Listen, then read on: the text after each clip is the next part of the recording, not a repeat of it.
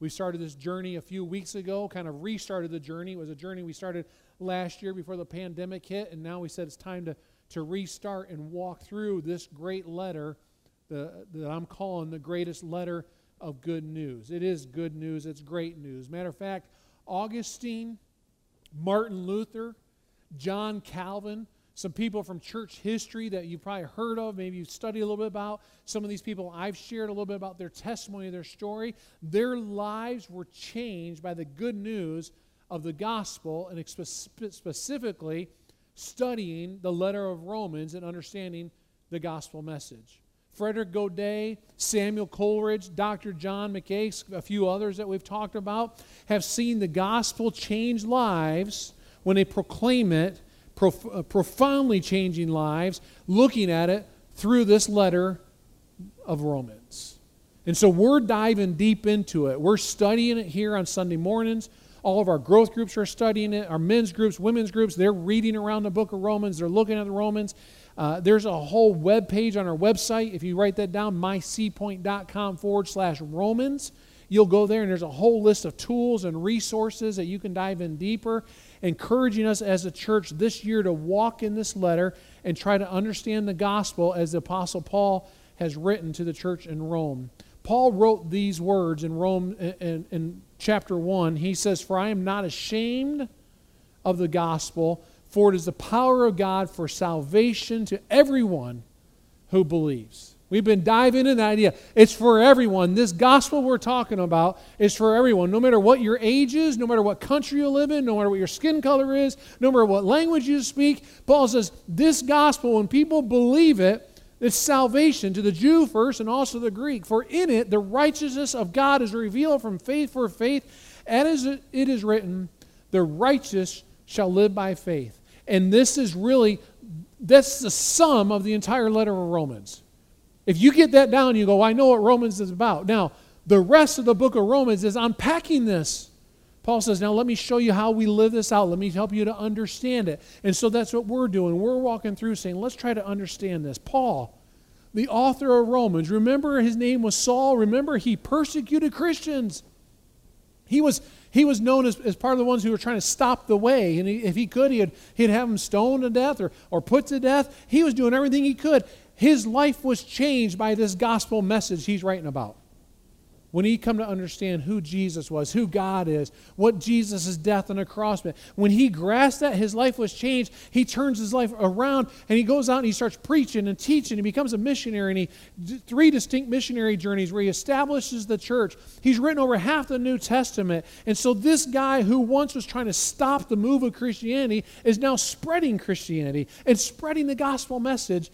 He's the author of this great letter we have before us called Romans. See, today we're going to talk about some bad news. But in order for us to talk about bad news, in order for us to understand good news, in order for us to understand good news, we must understand the bad news.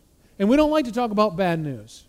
But today, in the next few weeks, we're going to dive into some bad news. And I think we got to understand it so we can understand the good news of this letter. Today we begin diving into the topic of the wrath of God. Now, I'm waiting for some of you all to say, amen, let's do it, brother, let's preach it. All right, you're with me. First service was sleeping. I hope you all are more awake, okay? A lot of times you talk about the wrath of God, and you have some people who are like, come on, preacher, let's go. I'm ready. Give us some hellfire and brimstone. I'm ready for that. But then some others are like, man, I really want to hear about the wrath of God, Brian. I wanted to come hear some good news. I just wanted to be encouraged today and walk out of here and be like walking on cloud 9. Some people believe the church should center their message around the wrath of God. Some say the church doesn't preach enough about it. Either way you think about it, it's something that some churches will talk a lot about and some churches will talk hardly ever about. And I think there's a balance in there. I think when we start thinking about it, we don't want to be the church that says we're going to condemn everybody and tell everybody they're all going to hell. But we don't want to be the church that gives everyone a cheap grace and says, oh, just here it is, it's real simple, and not talk about the hard side. But many times we don't want to talk about the hard stuff. See, most of us would rather hear about love and grace, right? Tell me about the love of Jesus. Tell me about the grace of Jesus. Let me be honest with you. I'd rather preach about that. I'd rather not be talking about the wrath of God today or the next few weeks. I'd rather speak to you about how God loves us. But after all, speaking of wrath of God, many times in this culture especially, makes us narrow-minded, makes us judgmental, makes us fundamentalist, makes us unloving, is what our culture would say. Makes you honest. I like that, Nick. Here's the truth, is for us to understand the love of God, we must understand the wrath of God. We must. See, on another level, the wrath of God is difficult to comprehend. In some ways, this doctrine is easy to overlook.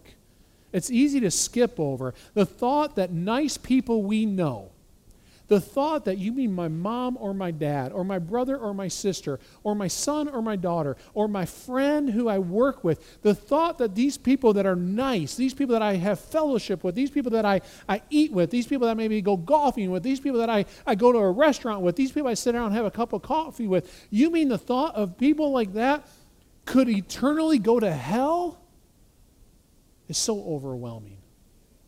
The thought that people that I know and I care about, it's disheartening to think that people could possibly spend eternity away from God. And so many times we don't talk about hell, we just think about heaven. I got to tell you, I've never been to a funeral where someone says, man, that poor sucker didn't know Jesus, he's in hell.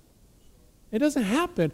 Everybody, when they're laying in a casket, they go, man, they're in a better place now. It's not always true. And I never have done it, but inside of me, someone want to say, wait a minute, do you know this person? They stood against God. See, before we dive in deep, let me just say to us, church, there is no need for us to apologize to talk about the wrath of God. We don't have to apologize for it. Now, you say, well, I don't do that. Well, let me get you to think on this a little bit with me. I think many Christians feel like that we need to apologize. Like if the preacher talked about hell today, and then you walk out here, I got to apologize about that. See, some think that it's not even part of God's character. Some would say, wait a minute, God loves everybody, everybody's going to heaven. No, that's not biblical. They may think that God's wrath is inconsistent with his love. If God loves everybody, how could he possibly allow anybody to go to hell? You realize what I just said? Allow anybody. See, God doesn't send people to hell. He allows you to go if you make that choice. In fact, you can test yourself on this one. If you're here today and you brought a friend or you thought about bringing a friend and you thought he's preaching on hell and you feel like I need to apologize, you walk out. I mean, I'm sorry. He normally doesn't preach on that topic. He normally is much more nicer and deals with God's love and God's grace. I'm sorry, come back next week. Then you're living in that apologetic mindset.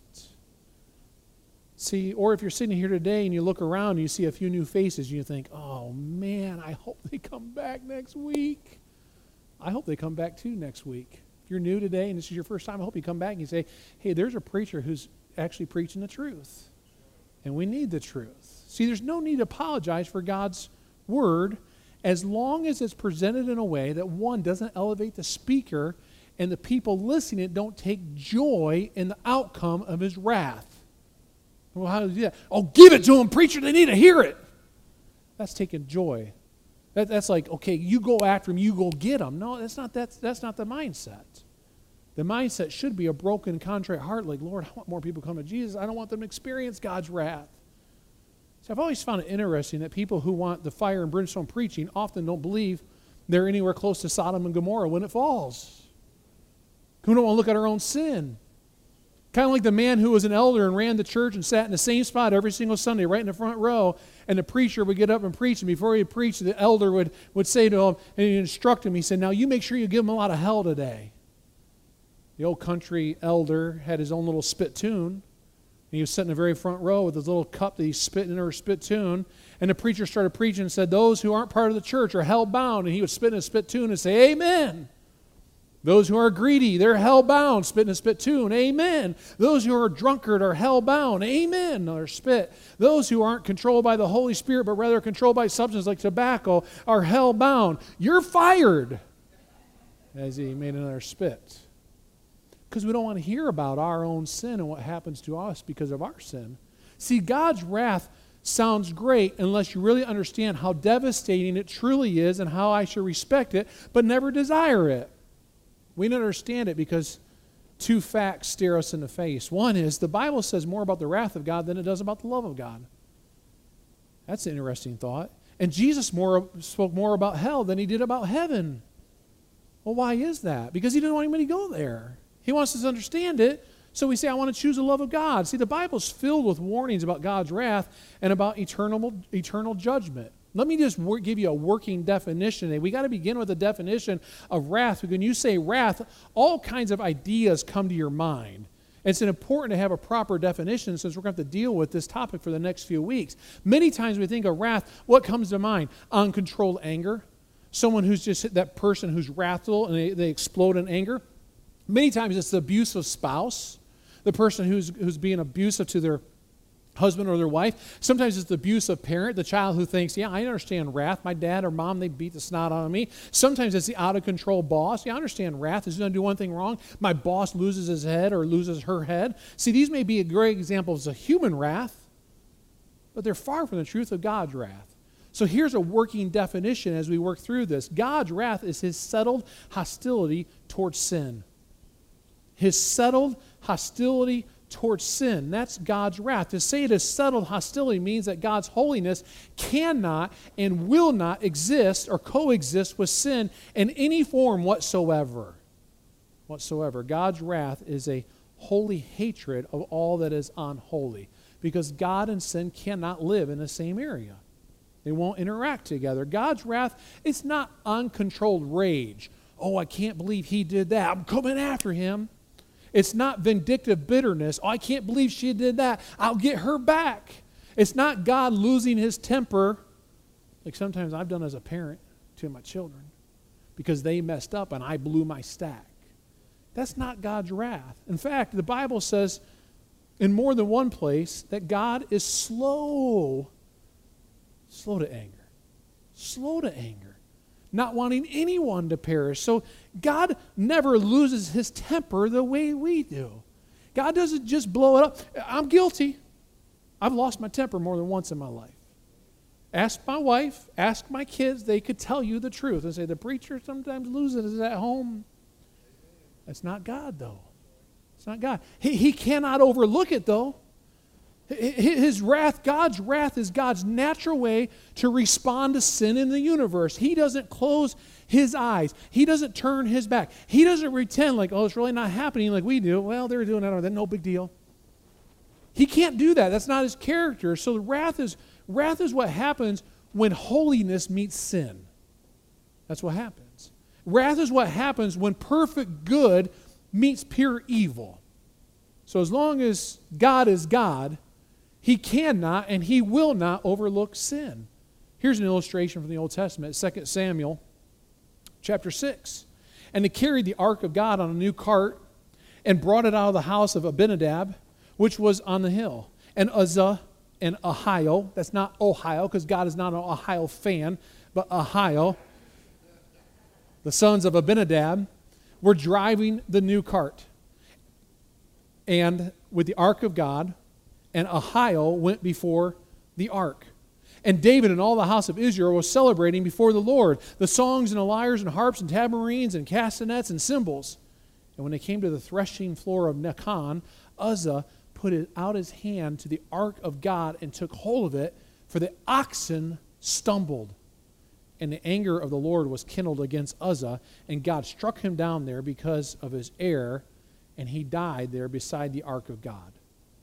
Now, why would Uzzah die? Exodus 37, Bezalel made rings at the four corners to slide poles through. You've probably seen pictures of it where the ark is a rectangular shape, and they had these rings where the poles could go through so they could pick it up and carry it and not actually touch the ark.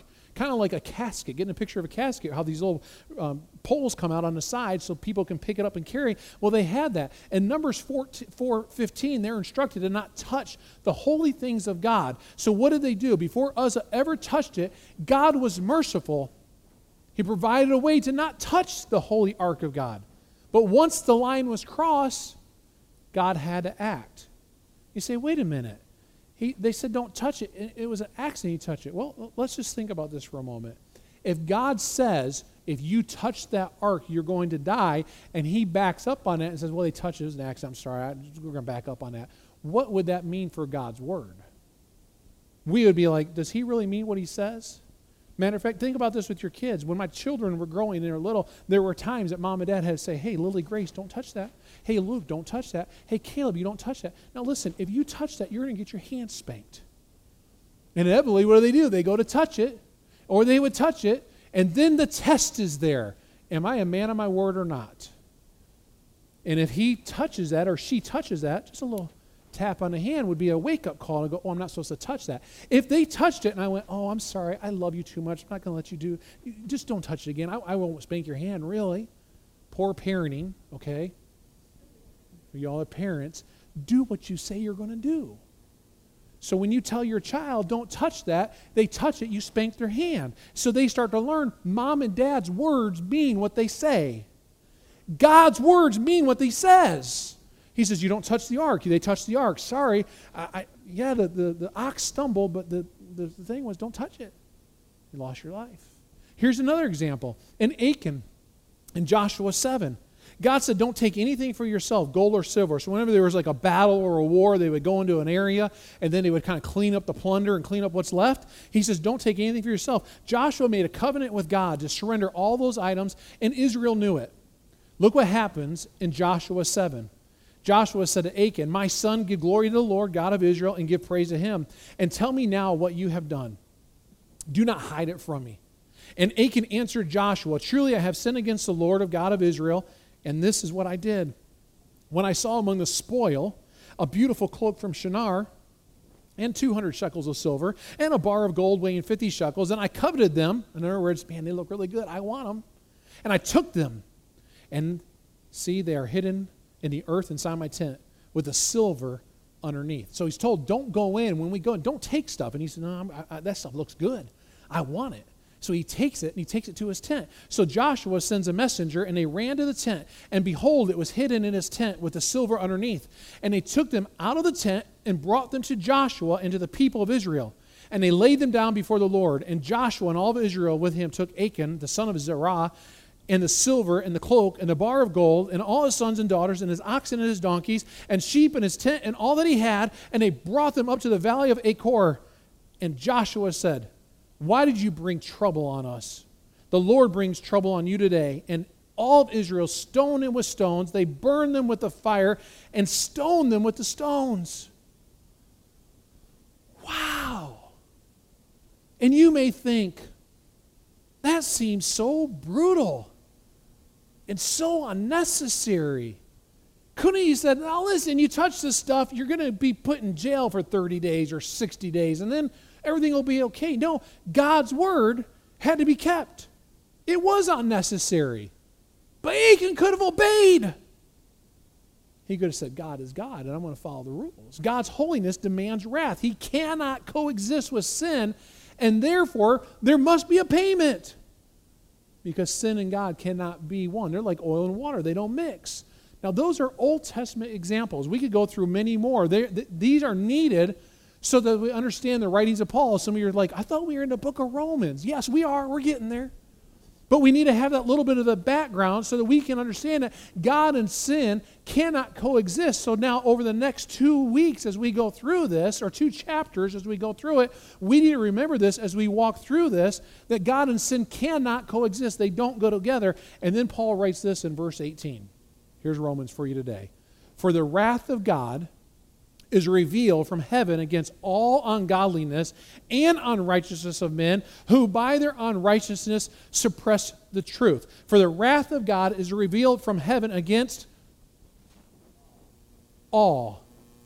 Not some unrighteousness, not a little bit of unrighteousness, against all unrighteousness. The things that we go, well, that's just a little tiny thing, or the things that we go, well, that's just a really big thing, or the things we go, well, that's somewhere in the middle. His wrath is unleashed against all ungodliness and unrighteousness of mankind.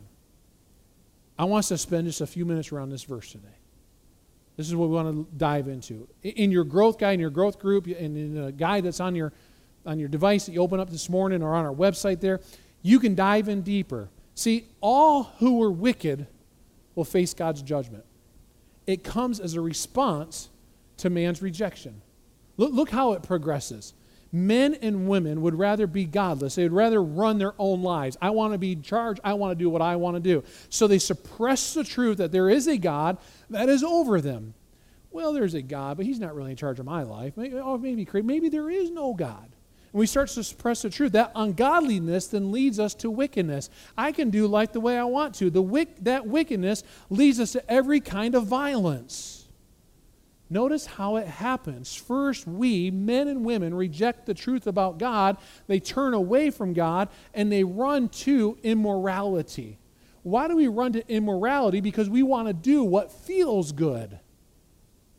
And the shocking truth is that that is what goes on all the time.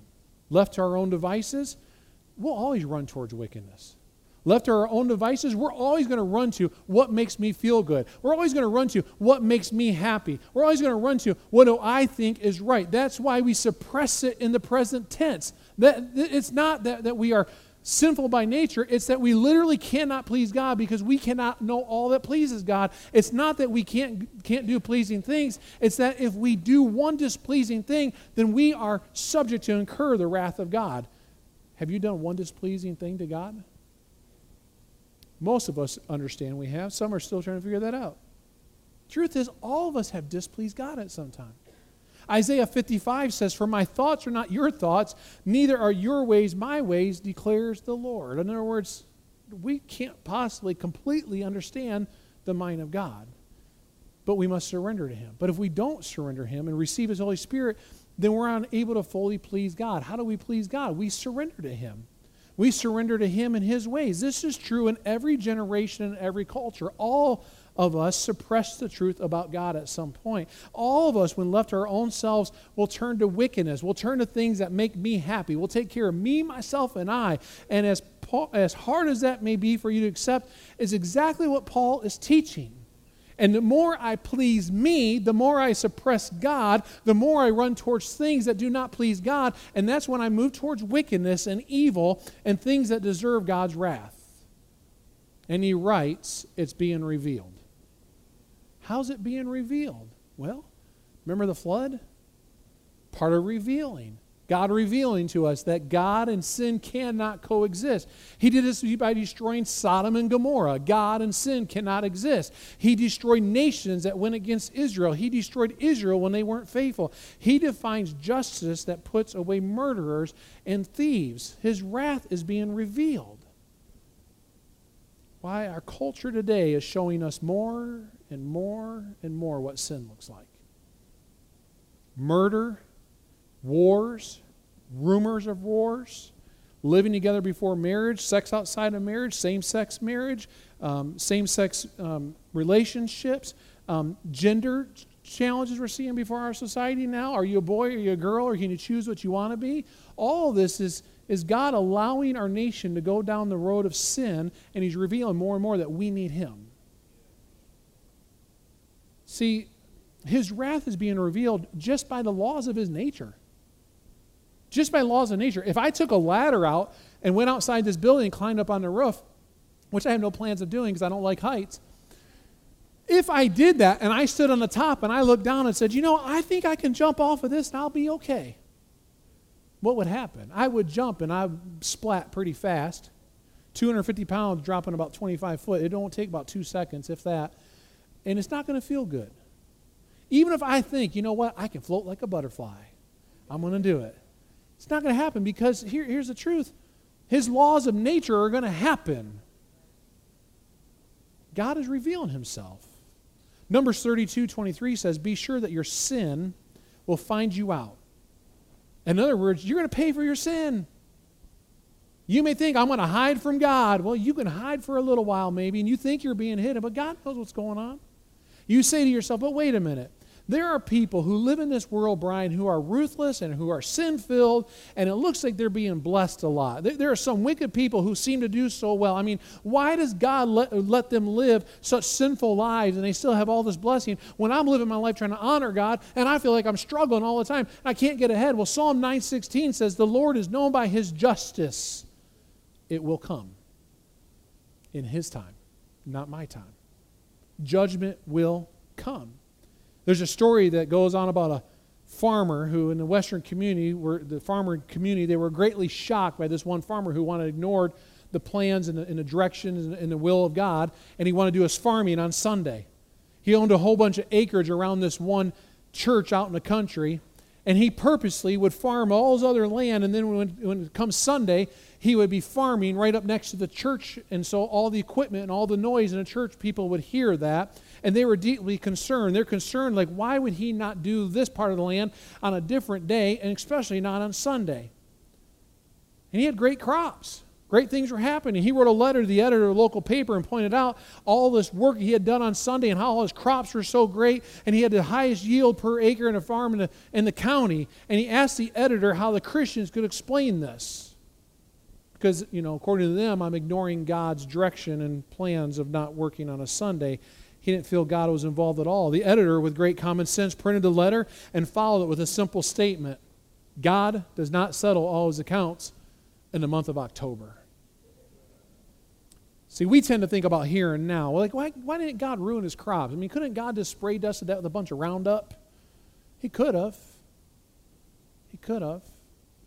But that's how we think. We think the here and now. See, there's another way this wrath is being revealed. Ephesians 2 says, all of us who lived among them at one time, gratifying the cravings of our flesh and following its desires and thoughts. Like the rest, we were by nature deserving of wrath. We all have a nature that we have corrupted by being disobedient to God.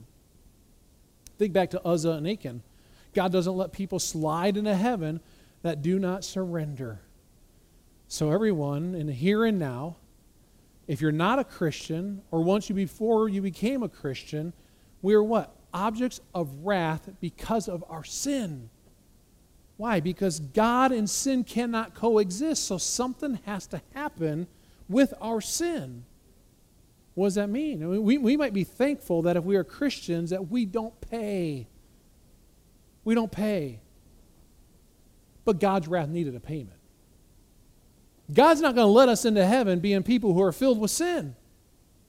Because when you get to heaven, there is no sin in heaven because God and sin cannot what? Cannot coexist. So something has to happen with our sin. Therefore, God's wrath is revealed every time we recognize that Jesus died on the cross. Here in a moment, we're going to partake in communion.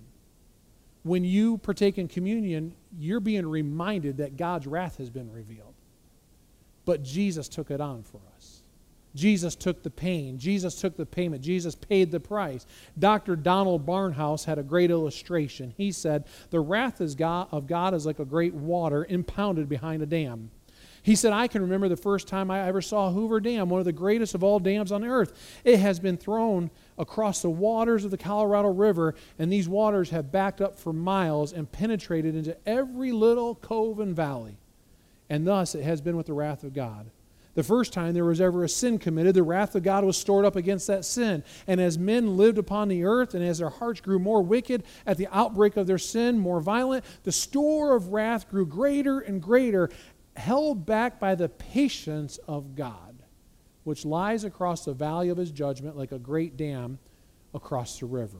And his eternal foreknowledge, God the Father foresaw all the sin that would ever be committed after a time of Christ, your sin and my sin, and he stored his wrath against it behind the dam of his patience. Are you thankful for the Lord's patience? He went on and wrote and said, in the wrath of God against sin that even today has not yet been committed is also stored up, waiting for the day when his patience shall burst into its holy end. For thousands of years that dam has held, and God has held back his wrath. Occasionally throughout human history, he stooped to dip his hand into the pent-up flood and pour a few drops of wrath on some, especially vicious outbreaks of rebellion. But for the most part, God seemed to overlook the sins of man in the centuries before the cross. It looked maybe as if sin was tolerated, but it's just piling up. The dam broke one day at Calvary. It broke, and Christ drowned in the sin and in his blood that you and I put on his shoulders. It's going to break again. It's going to break again, and will drown all those men and women who are not in Christ. Christ took the judgment for those who believe. For those who do not believe, For those who do not believe, they will take on their own judgment. Stop and think about that for a moment. Christ took the judgment for those who believe. He said, you believe, I'll take the pain, I'll take the judgment, I'll take the penalty. For those who don't believe, while alive on this earth, they will take on that own judgment. They will take on that own penalty. They'll take on that pain because the wrath of God awaits them. Because they hold the truth, no matter what they claim, but they hold it and they suppress it because of their sin. Well, I don't really have to follow Jesus. God's wrath is absolutely. It's going to come sooner or later on those who do not live according to his will. So church, we got to answer the question. Am I ashamed of the gospel? For it is the power of God for salvation for those who believe. Let me ask you, who have you told lately? Who have you opened your mouth to lately and said, hey, do you understand the wrath of God is coming? Maybe you don't use that word, but do you understand you need Jesus? Do you need to be saved? You need to believe in Jesus? Have you had those conversations? As we go through the letter of Romans, we're going to be called week in and week out to think, am I sharing the message of Jesus? Because if we believe in the wrath of God, and if we believe in heaven and hell, then we should be motivated to say, I'm going to live like Paul. I'm not going to be ashamed. I don't want anybody to go to hell. All these people I care about, they're my friends, they're my family, I think they're nice people. I need them to understand you must believe in Jesus and not be ashamed of the gospel. Father God,